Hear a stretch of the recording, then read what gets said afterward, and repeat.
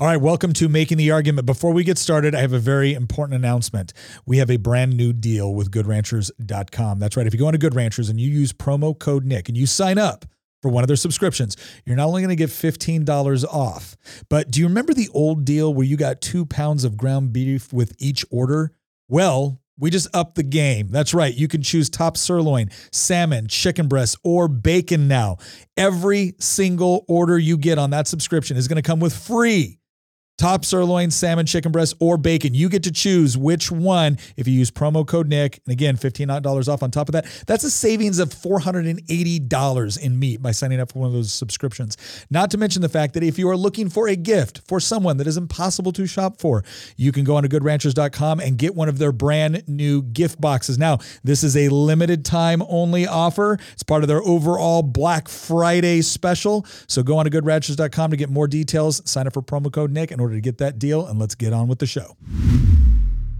All right, on today's episode, we have a special guest with us, somebody that has been an absolute champion of liberty, fighting back against government intervention and interference into every aspect of our lives, not just on general policy, but specifically, this guy and his organization has probably done more than any other group out there to try to create literature that is accessible and entertaining and informative to our kids. Like so many of us within the homeschool movement, you know, when you're trying to express principles of liberty, I mean, look, I, like any good homeschool parent, made my kids read Thomas Sowell's Basic Economics at the age of 12.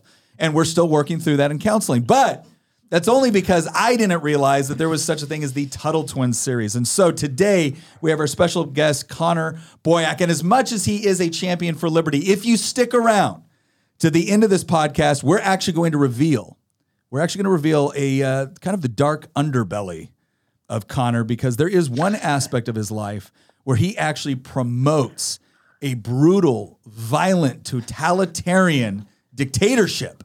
Right, which I know is going to come as a shock, but we're going to get into that. We're going to peel that back, and we're going to expose that today on this channel. But until then, Connor, how are you doing, man? Great to have you on. What a teaser! I can't wait to hear this at the end. You'll be that'll make a good YouTube clip if nothing else. I'm happy to be here. I'm excited for the conversation. Thanks for having me. Well, great. Let me introduce you to the room real quick. We've got my beautiful bride Tina, Queen of the Bees. Hello, everyone. We've got our resident historian and political prognosticator, Christian Hines. Hello. And of course, as always, our producer, Nicholas Hamilton, the good Hamilton, the one that does not like central banking. That's correct. It's great to be here. All righty. Well, hey, Connor, listen, you have done so much work with, it was funny. We've got a couple other ones called Libertas, but you pronounce it a little bit different. Your institute in Utah. So that's Libertas, correct? We say we say Libertas. And when I started it, I had no idea how to pronounce it. I asked a linguist, and he's like, "Well, it's a dead language." You know, there's two schools of thought. It's the kind of Anglicanized Germanic Libertas, which is how most Americans pronounce it, and then there's like the Italian, like you hold your hands up, Libertas, you know, and I thought that sounded more romantic and cool, so we ran with it. Yeah, it is definitely cooler. So tell us a little bit about this organization. You know, this is one, I will tell everybody that's listening, as a member of the Virginia General Assembly, this is one of the organizations I've gone to look at what they've been working on, some of the legislation that they've worked on in Utah. They actually have a really good success record. So tell us a little bit about why that got off the ground, how it got off the ground, and what you're actually doing with it. So the short version is I'm from California. I'm an exile before it was cool. But, you know, while there were still U-Haul trucks you could actually find and rent to leave California. I've been in Utah for the past 23 years. And so I came here for college and I stayed. When I looked around, despite Utah having all these accolades of being, you know, best for business, best governed state and being at the top of all these rankings, what I found were a ton of problems that no one was addressed. There wasn't really any kind of institutional focus in terms of like a grassroots policy type organization. And so I spent some time working with other groups that already existed. I felt they weren't really doing much. So I decided to start my own, had no clue what I was doing, but had these like grandiose visions of growing this team and doing a lot of good. And when I started Libertas, people in Utah were like, "Are you kidding me? Like we're a red state. We're best in all these things. Why do we need another organization?" To which I would say, well, sure, we're number one on all these rankings, but do you remember in 8th grade when we were graded on a curve on that math test? And just because you got an A doesn't mean you were great. It meant you didn't suck as bad as everyone else. That's how these indexes are with these states. And so there's clearly room for improvement. I think every state has a right of center think tank. In fact, for those listening, you can go to spn.org. That stands for State Policy Network. And they're kind of the national association, if you will, for all of these libertarian conservative type of organizations. And so we're all members of that. We share best practices, we collaborate, and it's a pretty effective way to kind of learn from one another. But what I found is that some of these think tanks are, let's say, less effective than others. We're a very effective group. We've changed over 100 laws. 7 or 8 of them were the first of their kind in the whole country. And so as of 2 years ago, now we've changed as an organization to at capacity where we go help think tanks in other states or elected officials like yourself directly to say, here's these wins that we've had. Let us help you replicate them in your backyard. And we'll, here's the research talking points, video, marketing collateral, whatever you need, let's support you in doing that. And so now, kind of like Goldwater Institute has done for a few years, they're in Arizona, and they had kind of done this with their right to try legislation. We're now following that path and saying, we call it nail it, then scale it, right? So we'll nail something here in Utah where we've got a really good thing going, but now we'll scale it to other states and help groups across the country do what we've done as well. No, that's great. And yeah, that coming up with something good that you can easily replicate across other places is so much easier. I mean, I can tell people whenever you're trying to do something for the first time within a legislature, it's incredibly difficult because one of the first questions you get asked at committee is, has this ever been done before? What were the results, et cetera, et cetera. And so, and that's the other point that I really like is you do have people that live in what's considered, they will consider themselves, well, we're a super red state. Okay, well, why do you say that? Well, because we voted for, Trump by 62%. Okay, but have you looked at your state laws? Like, have you recognized that you have these ridiculous occupational licensing requirements? I mean, do you realize that, X, Y, or Z is a felony in your state? Like, do you realize these things? And it really has, it unfortunately, we've gotten to this idea where if your state goes overwhelmingly for the Republican candidate for president, that means that you must be a state that embraces, individual liberty and free markets and property rights and no, in a lot of cases, horrible cronyism, bad tax laws, and like you said, yeah, sure. If you're comparing your state to, California on tax policy, well then, yeah, you're probably looking pretty good, but that doesn't mean it's what it should be. I got to ask you a quick question. Where in California? San Diego. Oh, okay. Yeah, we're originally from Chico, California. So we call ourselves refugees. We're not the ones that left and said, wow, we've got this all figured out. We should transport this to other states. We were ones that, gosh, we remember when California was what the beautiful. term now is for California transplants that are like moving out of the state to places like Arizona? They call them lefugees. Lefugees? Oh my gosh. It's a pun in more than one way. They left California and from the politics. I got in trouble once because I described something called the locust effect. And it was essentially the idea of, when a locust goes to an area of bounty, strips it bare and then leaves and go to another area of bounty and strips it bare and never wakes up to the fact that, gosh, maybe I got something to do with this. And like, you're comparing people to insects. Like, no, whatever. Well, that's interesting. So you set up, Libertas, you guys have been, highly successful in Utah. And again, it really is an important model because too many people in red states think as long as we're not doing what California is doing or Massachusetts is doing, we're okay. When in reality, if you're not constantly fighting, for greater, perfection, more movement toward that ideal of, liberty, markets, property rights, over time you'll slip and you'll see the Overton window shift. And I think what you guys do is so important there. But there's another area that like we hammer home on this show all the time. And that is, if you're only engaging politically, you're losing.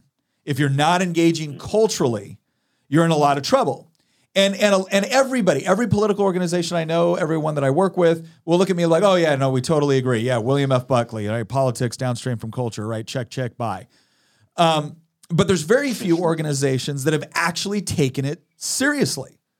and have done a good job taking it seriously. Like we were talking a little bit before the show, how there's organizations out there and there's groups out there. And look, I was raised, conservative Christian. That's how I identify myself now as part of the, the liberty movement.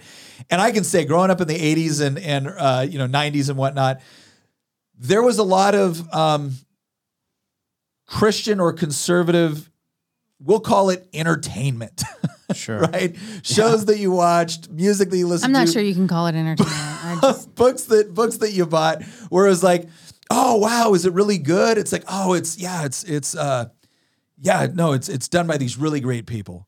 Yeah, but is the movie any good? Yeah, it has great values, super values. And okay, but is it any good? No. Right? But you guys have actually, walked into this realm, which is difficult, takes a lot of creativity. And that's the Tuttle Twins books. And now you've actually moved on to, full cartoons and everything like that, I've sat and watched with my youngest daughter, and they're genuinely good.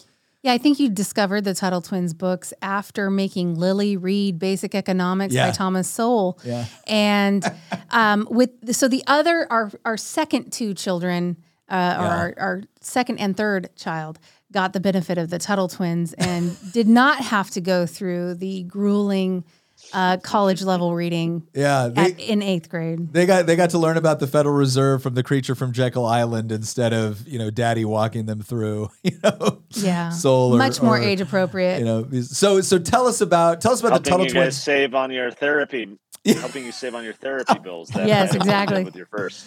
So tell us about the welcome. books. Tell us about the books first, and because I know you got a new one that's just come out. But tell us about the Tuttle Twins series and why parents should be aware of this and why it's so helpful for them. Well, let's start, Nick, what you were mentioning about these organizations that we say, yay, culture, yeah, we got to do it, but then we do nothing about it. I was at a Atlas Network event a few years back. Atlas Network is like State Policy Network I mentioned for all these think tanks, but international. So they include groups fighting for freedom in, Borneo and Bangladesh and everywhere in between. And they had this slide up on the screen showing the cumulative budget of all of these organizations across the world. I don't even remember what the number was. It was, 100 million plus or something like that. And it was designed to say, look at the strength of our movement. Look at what we're accomplishing. Look how we've grown, the resources we've been able to create, and the good that we're doing with that. And the slide, of course, was meant for this kind of self-congratulatory thing like, yay, us. And sure, there's an aspect of that where we should kind of celebrate that we've been able to accomplish that. That's good. However, my reaction was a negative one. I looked at that slide and I wondered what percentage of that is focused on the youth? What percentage of that is focused on the rising generation? The analogy that came to mind is that we are in an orchard full of these decaying, diseased, knotted old trees. And we are the gardeners, we freedom fighters, and we are heaping bucket loads of fertilizer on these old trees, hoping that we can restore them to good health. And that work is important. We should do that. We've, sunk cost fallacy notwithstanding, we've invested a lot in these trees. We want to save them. We want them to bear good fruit. However, any good gardener worth his salt is focused also on the seeds and the saplings to make sure that they're spared that same diseased fate in the future. Where are we as a movement in doing that? We have been relegating to the so-called left the upbringing of our children during their most formative years of intellectual development and saying, when they're adults, we'll talk to them. By then, it's too late. It's very costly, very time intensive to get someone to change their mind. I'm not satisfied with playing defense for decades. That's not why I signed up for this. That's not what, gets me excited in the morning. I want to go on the offense. And that's exactly what we're doing with the Tuttle Twins. This all started because I would come home from my think tank job, and my then 5-year-old, I have 2 kids, they were 5 and 3 at the time this started happening. I'd ask them like any dad does, hey, what did you do today? And who did you play with and whatever? And my 5-year-old started to reciprocate that question. Dad, what did you do today? I'm like, typed on a computer. Like how do you talk to a 5-year-old about fighting eminent domain? Like how do you talk to a 6-year-old about socialism? Well, son, let's discuss fiat currency. Exactly. And then therapy after that. So I went on Amazon and I went looking for books that would teach there's books on potty training and the birds and the bees and all this, right? And I looked around, couldn't find anything. And so a buddy of mine, Elijah, who's our illustrator, my partner, he and I were talking about this for a few months, like, what about this idea and should we do it? And so we decided, hey, heck with it. We're just going to do a book, labor of love, fun little thing. Maybe it'll turn into nothing, but we wanted it for our kids. And so we said, if we only do one book, what should we do? And we decided to base our book off of The Law by Fred Bastiat. So it talks all about justice and proper role of government, freedom and all that. And I distinctly remember when I knew that we were onto something. I was at Freedom Fest in 2014, the year that we launched. I had this booth way back in the corner because, we weren't sponsoring or anything. We were just, getting the scraps, whatever booth space they had left over. And I've got this booth, the whole thing's about the law. And I'm thinking, hey, here's all these libertarians who have read the original book, their parents, their grandparents, they'll want to get this version for their kid. Yeah, we were talking to a few people, whatever. But I had also put the book on our website that we had just launched the week prior. And so on my phone, I'm getting these notifications every hour or two of a sale that we're making. And I'm sitting behind the booth at Freedom Fest in Vegas, and everyone's off in their meetings, and I'm sitting there by myself chatting with the guy at the booth next to me, and I get this notification on my phone. Someone had ordered 50 copies. I'm like, what? Scroll down, and it's Ron and Carol Paul buying a copy for all of their grandkids. And I'm like, and he's the reason I'm in this movement to begin with. And so I'm like, that's the father goes, of the freedom movement it's happening. So that to me was the signal at the beginning, and we haven't looked back. Now we've got 4 million books sold, translated in 12 languages. We've got curriculum and a game and a podcast and a cartoon. And my vision is I want to create a content empire where no matter the age of your child and no matter how they like to learn, because some kids prefer to listen to an audiobook versus watch a cartoon or have a tactile, activity workbook or something they can do.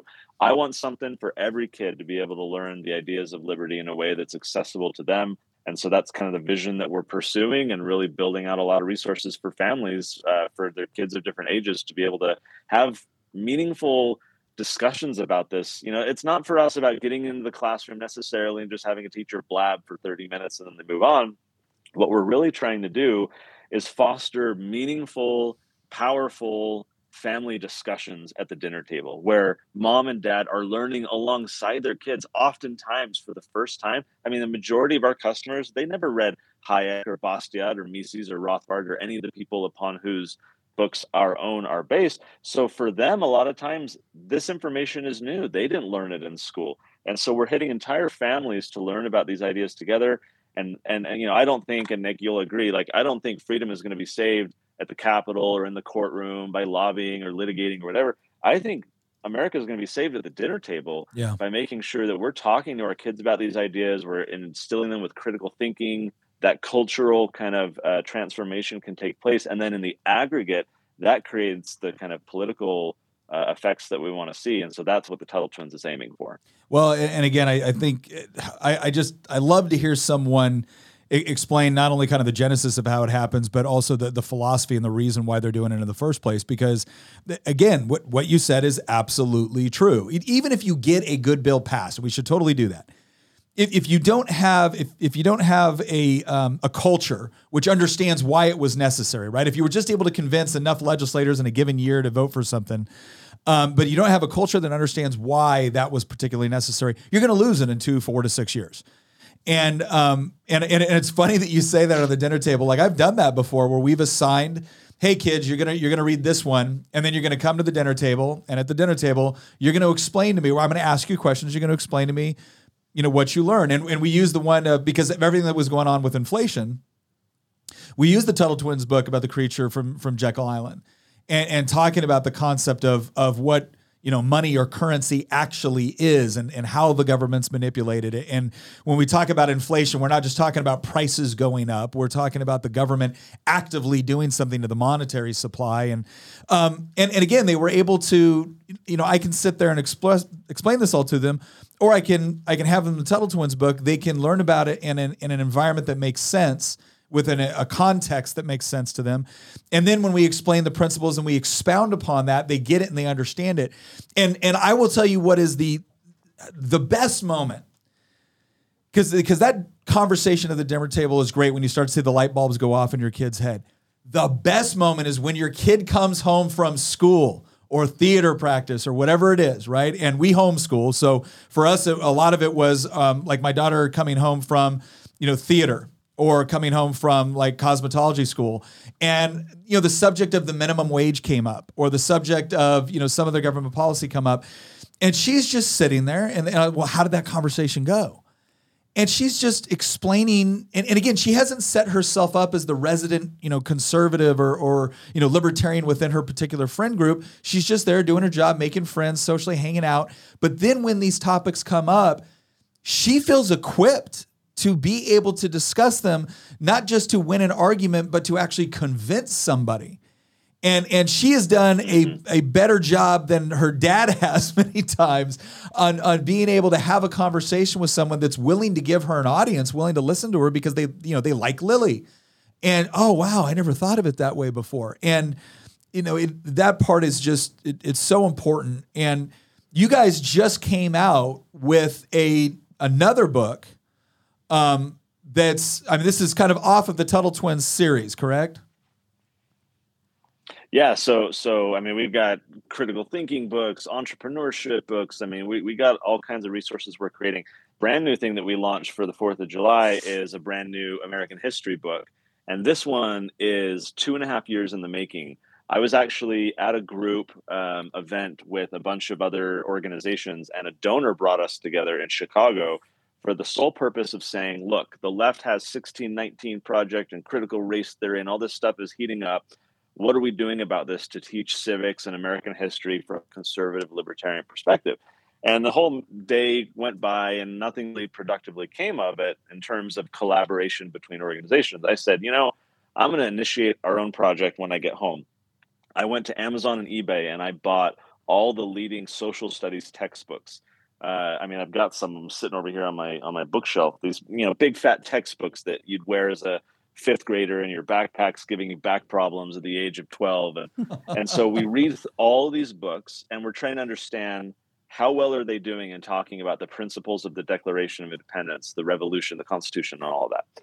And we get done with this analysis. And the long and short of it is these textbooks did a phenomenal job at teaching superficial history, names, dates, battles, who wrote what to when and where they went and all that stuff. And so if that's your goal as a parent or educator, great, use one of those textbooks. But we all know this quote, those who don't learn from the past are condemned to repeat it. We say this all the time. It's kind of like your politics is downstream of culture, right? We nod our head and then move on and don't do anything about it. Same thing with this quote.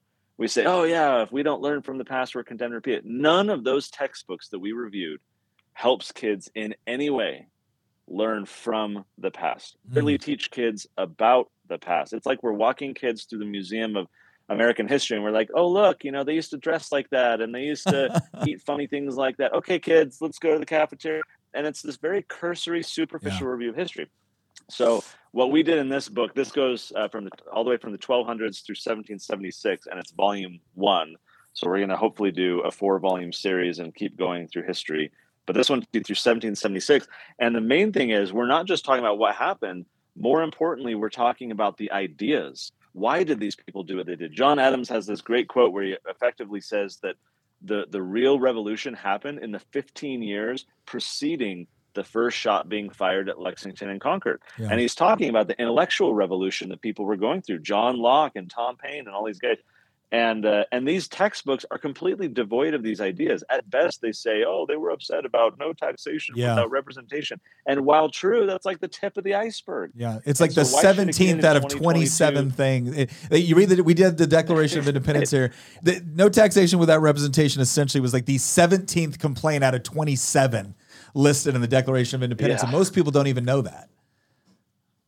Yeah, they don't know about all these other grievances in the document. And so our book is designed to say it's important to review what happened, sure, but let's talk about the ideas for which they thought was motivating them to do these things. And then once we cover those ideas, we have a discussion about what does it mean for us today? let's actually try and learn from the past in a way that we can apply it to our present and future and help kids start to develop that muscle. All those muscles are atrophied in school because kids are never exercising this idea, this process of learn from the past, apply it to the present. And so our book is designed to kind of help flex that muscle a little bit and get kids thinking about how things that happened 250 years ago are relevant, or the ideas from those events are relevant today. Well, and I think this is so important for the reason you mentioned with respect to teaching them why the history is relevant. And that's important not simply because, I mean, obviously that's the point of studying history, but if you really want kids to have an appreciation for history, then they have to understand why it was going on. And instead, so much of what you learn, and I went to public school, at least for, elementary school and whatnot. So much of it was just kind of this rote memorization. Right. And it really didn't go into the why a lot of these things were happening, or even worse. And I can even say this about the Christian school I went to. I had textbooks there that was trying to explain to me how FDR saved us from the Great Depression. Oh my God. And then you find out later how just blatantly false that is, and how there was this series of, I mean, you can only describe them as court historians. And in fact, like, I'm watching Christian over here begin to fume because Christian is a historian. And there's these certain grand narratives that have been pushed within our elementary, middle school, high school textbooks that just create this total departure from actual reality. And you ask yourself, why are they doing this?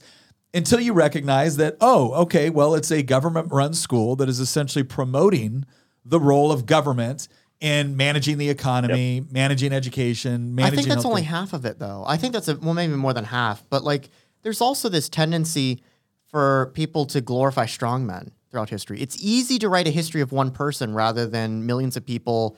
Rather than the invisible hand of the free market doing things, it's much easier for you to write a history of Alexander the Great or Julius Caesar or FDR. Yeah. The Depression was saved by one man who passed all these bills and created this giant government, rather than, complex processes within the marketplace eventually sorting itself out in spite of the fact that the federal government made the Depression worse. That's a much harder story to write. And part of the reason, it's a much harder story to put into a, I have a block of 2 weeks to talk about this, if that. Yeah. And so the teachers, and then there's a test I got to make sure that they can answer questions to. So just. And part of the reason I like the stuff that Connor does is, so like, I've got a sister who, it was about a year ago that she asked me, and she's like 7 years younger than me. She asked me, well, why can't the federal government just print a whole bunch of money to fix this problem? And I had to. Funny, the Fed has asked that same question. I had to sit down and explain, and it was painful. I had to explain, you don't understand. If we print money, prices will eventually go up as a consequence of that because you're devaluing the value of your money. And then she's like, well, then just don't raise prices. And then I had to explain why price controls are a bad thing. Yeah. And if you print a bunch of money, but then you also impose price controls, then you're going to get shortages. Yeah. And it was such a battle to get her to a point where she could understand what I was trying to get at. And I really, really wish that I had the stuff that Connor does back when my sister was 10 years younger than she is now. Well, and I think that really is, we have a policy in our legislative office that whenever a student organization asks us to speak, they instantly get priority. And the reason why is because they're still going through formative years where they're learning about these things. And what I found is that the moment it clicked for me on looking at a foundational level, right? Not just being able to repeat what Milton Friedman might have said about something. When I changed my way of thinking about these things, all of a sudden, when some politician would spout off let's just forgive all the student loan debt, you instantly understand, well, no, you can't forgive the debt. You can only transfer it on to people that didn't take out the loans. And that's going to create perverse incentives, because why would I pay back my college loan if you're just going to, so this never ending spiral of problems as a result of that. But if you don't, if that doesn't click, and the critical thinking component that you talked about, Connor, if that doesn't click initially or at an early age, people can be led to believe, Art Laffer has this quote. He goes, without data, you can do anything.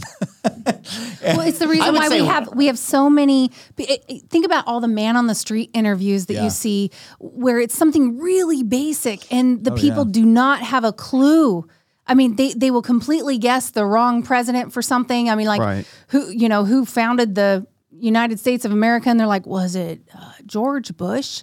I mean, it's the weirdest thing, some of the answers that these people give. And I think part of the reason why is because you have to be interested in order to store these things into your long-term memory. Right. And I remember when we were in school, we never made it more than halfway through the book, ever. And Right. that's one difference with homeschooling is we always make it through the book. But the other thing too is they would always have those questions at the back of the chapter, Yep. and they were literally just questions to make sure you read the material. That's all it was. It was just checking up on you. And I remember the teachers always making you copy the question and then writing out your answer, and you would get docked points for not putting down the question. So my thought was, you know what? So we're focused on getting through all this data that we're not focusing on why this happened, what the ramifications were, what the lessons were to learn from it. Well, and to that point, you mentioned this earlier, Connor. And this is kind of leads me into the next point. I want to talk about the cartoons and kind of the other mediums that you use to be able to make this information available. Because one of the big things that we recognize about homeschooling is we have 3 kids that came from the same 2 people that learn very differently and have different interests and objectives and goals for their lives. And we found that, if we put them into a standard school setting, they were going to get a standard school response to all of that. And yeah, there might be certain programs they could go into to help. So for instance, both of my daughters love to read. They just enjoyed it, the whole deal. But both of my daughters also didn't really like math as much. We were able to quickly adapt curriculums based off of their individual needs. My son, on the other hand, he doesn't like reading much. I mean, he does it, but he doesn't like, but man, the whole, hands-on learning. Put a 3D printer in front of him, and he will just create things that are incredible with no guidance, like no official guidance or school. He just goes and finds the information because he's interested in it and does incredible things there. So you've moved into these other mediums. Talk a little bit about that and what that process looks like. So we had done the Tuttle Twins books for a few years and built a community, and we're always kind of learning from our community. What can better empower your families, to learn more? And parents were often talking about video content. And so we started to probe into that. And it's like, well, all these cartoons are going woke and stupid, and I don't feel good about them. We're canceling Disney Plus. I don't let them watch Nickelodeon anymore. And so we were starting to see that there was this desire for a cartoon. And I'm connected to they're called the Harmon Brothers. These bunch of brothers. They have the company. They started VidAngel. Now it's Angel Studios, and they're best known now for being the group behind The Chosen, which is a multi-season series about Jesus. That, unlike all the other Christian quote unquote entertainment you were mentioning earlier. This is like, I call it HBO quality, which I should stop using because most of the crap on HBO is garbage, but like extremely good writing, really compelling drama. It's just a really good show and it's blown up. And so they started looking around saying, okay, that's the flagship show for Angel Studios. We want to build out this kind of family friendly, edifying, but really good quality content and basically become a streaming service where families can feel good about letting their kids watch anything here because it's educational, aspirational, and all the rest. And so we started figuring out this idea to do a cartoon, and we did some kind of test, pilots and scripts and stuff. And the genius of the model that we're using, I think, is, the books are, I would say, 80% educational, 20%, entertaining. They're not just fun, silly stories. There's a lot of like powerful ideas packed in. There's a lot of meat. A story to just kind of move things forward. Yeah, there's a lot of meat. You spend a lot of time going through one book. The cartoon, we flipped it. It is 80% educational, 80% entertaining, 20% educational. And the reason for that is we decided that the writing teams for all of the episodes would be comedians. So these are people who have, comedic timing and a lot of background and just cracking jokes. And we wanted this 2-track experience where, with some of these cartoons, I think of The Simpsons, because that's what we did as a family growing up, where there would be the silly little, humor for kids to find it funny, the wisecracks and whatnot. But then there was the educated track of jokes, this kind of layer on top that the adults would understand, the more educated and refined jokes. And so much like our books are a family learning resource for mom and dad to read together with the kids and talk about together, we want the cartoon to be not just something that you send your kids on Saturday morning to go watch on their own, but that the whole family could watch. The parents would find it worth their time. They would enjoy the little, adult humor, not adult as in pornographic, adult as in, refined and intellectual, right? And I should clarify that, this being a kid's cartoon and all. And so it's blown up. It's gone so well. And for me, if you think of like the traditional funnel strategy in marketing, top of funnel, then you lead people down type of deal. Like, to me, the cartoon is top of funnel, where it's free. You can download the Angel Studios app on your Roku or Apple TV or phone or whatever. It's all on YouTube as well. Yeah. The idea is, let's put the cartoon out there for free, get as many people watching it as possible, sprinkle those seeds. And then, the people who are interested in more can get the books, the curriculum, and so on, and continue learning. Well, no, and you've done a great job. I always say that when you're watching something with your kids, especially younger kids, you can tell when a cartoon has captured a larger audience for the exact reason you mentioned, and that is, there'll be times when your kids laugh, there'll be times when the adults laugh, and there'll be times when both of them laugh at the same thing. And it actually kind of creates a connection, and then it also ends up kind of creating questions. Why was that funny? Oh, because he's referencing this. Yep. And then the next thing you know, there's and I noticed this with our kids early on, is that when we would watch stuff together, we had cultural points of references with our kids that they didn't necessarily have with their friends. And it was funny because they would bring it up every once in a while. And I remember watching like Jane Austen, BBC, adaptations and stuff like that, which was great for our daughters because it all of them were like, "Oh my gosh, Daddy, did you see she kissed that young man and they're not even engaged?" I'm like, "I know, that's just, I can't believe it. That's horrible." But it was like my daughter every once in a while from like Jane Austen's Pride and Prejudice, she would like, "Oh, she's like, well, okay, what's wrong? Why does your friend bother? Dad, she's kind of a Lydia." Like, "Oh, okay, all right, that's why she bothers you, right?" Or so whenever you have, and it's important because it creates a connection with your kids. When you can't do that, and you guys have done that on an intellectually rigorous level, to where something would happen, I would laugh, and like my daughter might say, "Well, why was that funny, Daddy?" "Oh, because of this," and now she knows too, and it's not just funny to her maybe for a similar reason, but now it's a moment that we had watching this and funny, and when it comes up again, that's a shared moment. So I think that's really important, but yeah, I gotta tell you, it's been a pleasure watching you guys develop this and really elaborate on it. I want to be respectful of your time, but I promised my audience something, and that was to uncover this deep, dark secret, Connor, that quite frankly on this show we hold our own accountable. And as much as I might like or appreciate what you're doing, I think it's about time we talk about the fact that in this public-facing portion of your life, you might like to talk about liberty and free markets and the Tuttle Twins. But then on another side of your life, you actually deliberately sponsor a totalitarian, matriarchal dictatorship where the men are killed, literally killed, as soon as their purpose is served.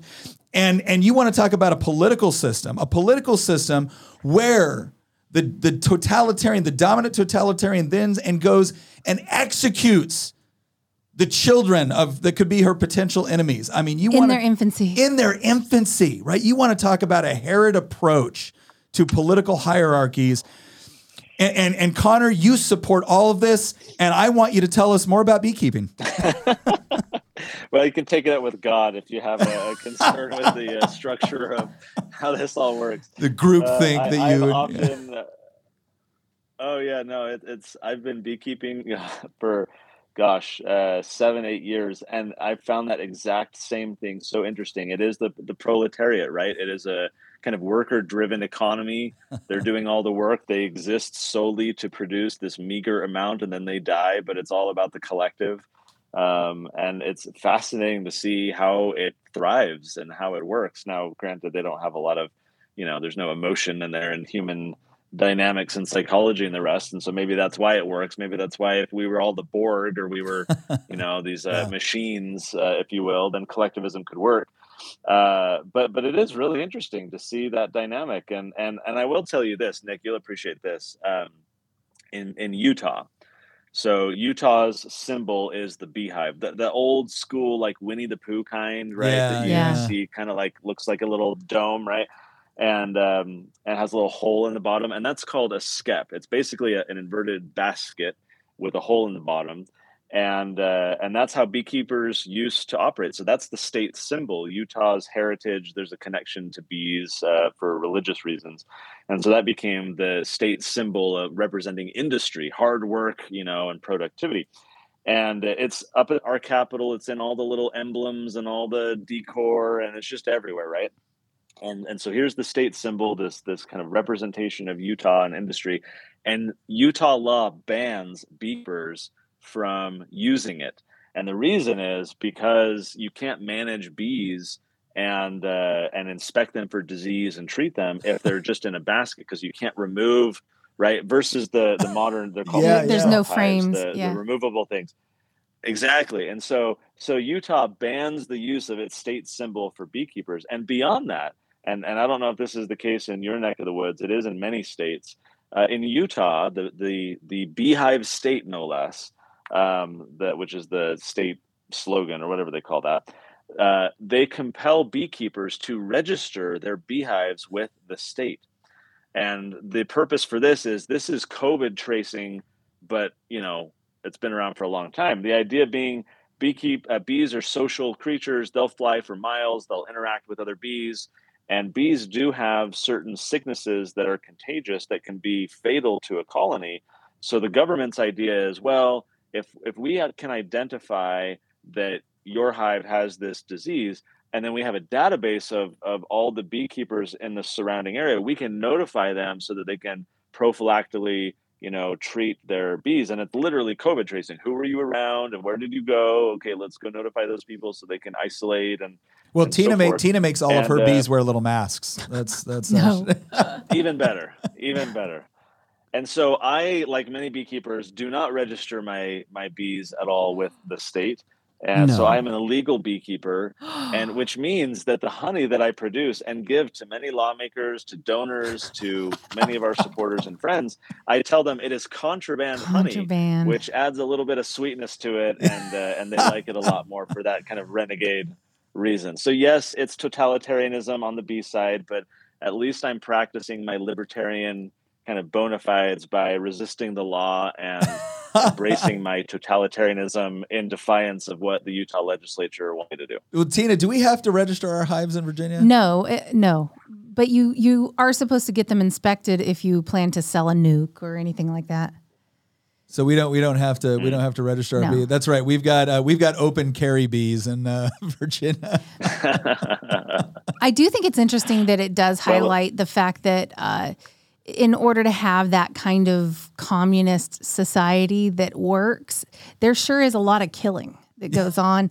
They punish anyone who's not in line with the thinking of the rest of the hive is executed. Yeah, so. the little commie bee that wants to go hang out at the coffee shop and write poetry instantly gets killed for not producing.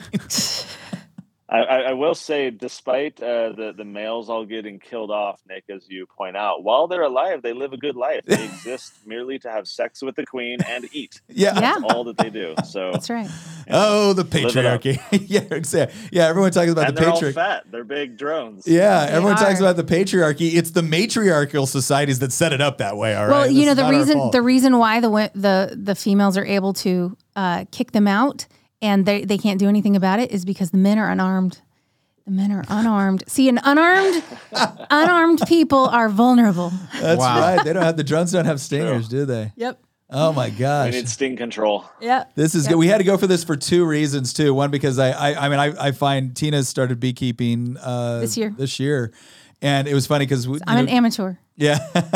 We call her Queen of the Bees, and we had some people on Instagram going, "Why do you call her Queen of the Bees?" Well, because we have bees. But well, listen, we got Hamilton. You had a question. Connor, I know that we're about to wrap up and we just got through the fun part of the episode, but I was looking through all the books that you've written, And I noticed one which piqued my attention, which was Skip College. And I think that this is appropriate for us to talk about right now. We're recording this on a Wednesday. This episode comes out tomorrow on Thursday. But we know that the Biden administration may be... No. It's breaking news. He just did it. Oh, he just did announced it. Okay. So this is a fascinating topic to me because I just graduated college just a few years ago. And I think that we are very quickly seeing college enrollment decline. And you wrote this book in 2019. So I just want to pick your mind about this, pick your brain about it. What are your thoughts on where college is going in enrollment? So this actually emerged from a different book I wrote called Passion Driven Education. That book is for parents, and it's much what you describe. It's customizing curriculum around the interests of a child to honor their individuality rather than compelling them to be educated based on some template that some curriculum committee decided. It's honoring what their focus is, their God-given gifts, and helping them go down that path. And so I would go across the country speaking at like homeschooling conferences and whatnot. And what I was consistently seeing is that these families all recognize the problems with K through 12 government schools. That's a large part of the reason why they chose to pull their kids out and homeschool. And yet, almost consistently, at least 80% plus of these parents were all fretting about, how do I get a diploma? How do I make sure my kids can get into college as a homeschooler? And they were not applying the same scrutiny to the college conveyor belt that they were to the K-12. And I'm sitting there saying, guys, it's worse, right? You get way more propaganda. You get way more, you get a little flexibility. You don't have to ask for permission to go pee, right? But like, from an ideological perspective, college is a bigger problem in terms of someone who cares about, giving their kids a foundation of kind of ideological truth. So the other angle there was, if you know John Taylor Gatto, he was a 30-year public school teacher, very well known. He wrote several books kind of laying bare the problems of public school. It was very influential for me. And he wrote the foreword for Passion Driven Education. And then we started talking about this issue. Hey, John, like, what does this look like for college? And let's, do a book together. And so the book is a contribution of several people doing different chapters. That was the last thing John wrote before he passed away. He did a chapter all about kind of the underground history of universities and a lot of the problems with them. Fundamentally, the book has this message. College is okay if you have eyes wide open, despite the provocative title, Skip College. It's not necessarily advocating that no one go to college. It's saying that if you're going to go, have eyes wide open about the problems, have strategies to countermand them. And look, if you're going to be a doctor or lawyer, maybe you have to just suck it up and do it. But for everyone else, you can pursue a successful career in life without the debt, without a degree, without the distractions. And so the book is actually very practical. Part of it is kind of the ideological, historical, setting the foundation. But a lot of the content in the book is designed to say, here's an action plan. Here's how you can actually do this. Here are strategies that you can employ.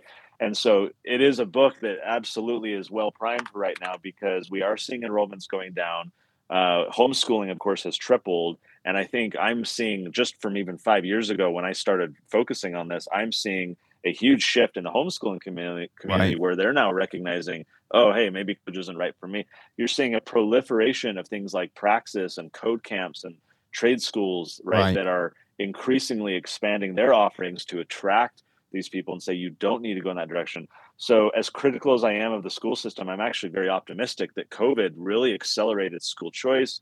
We just saw this in Arizona the other day and other states like West Virginia. It's accelerating this kind of exit from the school system, the decline for colleges, a lot of online options, more flexibility. So I'm actually hopeful when it comes to kind of school choice and school alternatives, because I think the word has gotten out about how big the problems are. Today's news about Biden administration is just going to highlight that even further.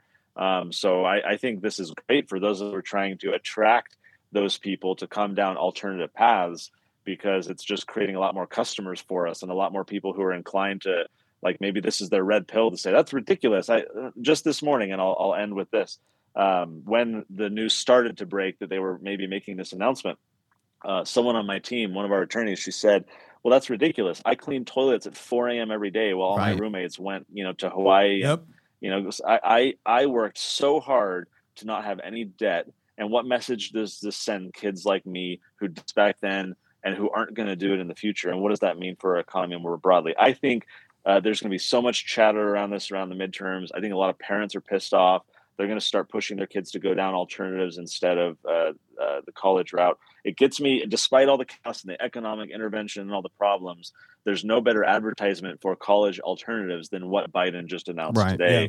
And so I think the future can be bright despite the dark clouds that we're going to go through. I know you are speaking Christian's love language right now, because we have two fairly recent college grads in this table right now, and one of them is going to benefit from this, and the other one is getting screwed. Don't put me in that situation. There are a few things I've seen Christian more angry about. Yeah, but.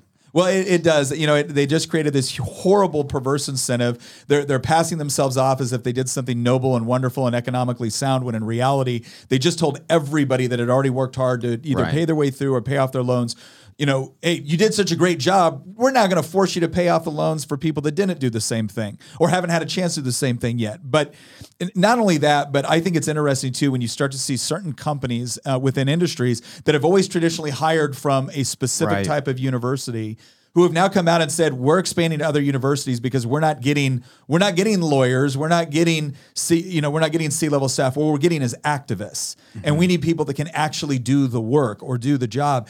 And it's even more fascinating than in some of the most dynamic industries. Right. The real question is, can you do the work? Not here's a credential. And I do think we've raised college, and a lot of it is because of federal loans. We've created a culture in some universities where they've told students that, oh, you just show them this magic piece of paper and that comes with a 6-figure job. And it's like, well, no, that might open a door. That might be a necessary component. It sure as hell isn't a sufficient one, because at some point you're going to have to produce. Right. Well, look, Connor, can't thank you enough for all of your work, all of your time. Tell everyone where they can find out more about the work that you're doing, where they can order the Tuttle Twins books. Tell them where they can find that. Thank you for having me. It's been a fun conversation, so I'm thankful for having me on. The Tuttle Twins books, you're going to want to go to get them at TuttleTwins.com because we have discounted prices there, but then a lot of freebies. So like for the history book we mentioned, at TuttleTwins.com/history, you can get not only the book, but free curriculum, audiobook, and videos as well. So we really try and sweeten the pot for people to come buy it from our website. That way we get your email, we have a conversation, you're up to date on other stuff that we're doing. So all of that is at TuttleTwins.com. If you want to learn about our think tank, Libertas Institute, that's at libertas.org. And you can find out a little bit about me at connorboyack.com. All right. Well, hey, thank you very much. Oh, so real quick, too, what about social media? Libertas, Tuttle Twins, Connor Boyack, they're all just, search anything on social. We're there, especially if you like spicy memes. Make sure to follow Tuttle Twins on Instagram. We got a lot of those. They do have some spicy memes. I have not stolen memes from the Tuttle Twins. I've merely redistributed them in order to, get them out there for a more equitable distribution to underserved audiences. Them. Yeah. Well, listen, Connor, it has been inclusive of you. That's right. Well, look, it has been an absolute pleasure. Please keep up the good work. We'd love to talk to you again in the future. But again, to everyone, go to TuttleTwins.com, find these guys on social. Again, whenever you have a group, whenever you have an organization that is not only helping you with your values to be able to make good arguments, to be able to instill those values within your children, to be able to help equip them to go out there and understand these complex principles, that is reason enough to support it. But when you have someone that does it well, that makes it enjoyable to watch, enjoyable to read, enjoyable to share, there's no excuse. So go over to TuttleTwins.com, find out more about this, purchase some of their stuff. And if you don't, it's only because you hate America and you need to pray about that. Wow. All right. Hey, look, I said what I said. I said what I said. All right. Listen, once again, thank you all for joining us on this episode. Thank you, Connor, for your time, and we will see you next time. Once again, thank you very much for listening. If you want to support the show, again, one of the best ways you can do it is by heading over to goodranchers.com with promo code Nick. You're going to get $15 off. You sign up for one of those subscriptions and you're going to get up to $480 of free meat with that subscription. You get to pick top sirloin, salmon, chicken breast, bacon. It is all up to you. Plus, if you're looking for gifts to get for the people that are impossible to shop for, goodranchers.com also has gift boxes. You need to act quick. This is part of their overall Black Friday special. special. So head on over to goodranchers.com, use promo code Nick. And once again, thank you for listening.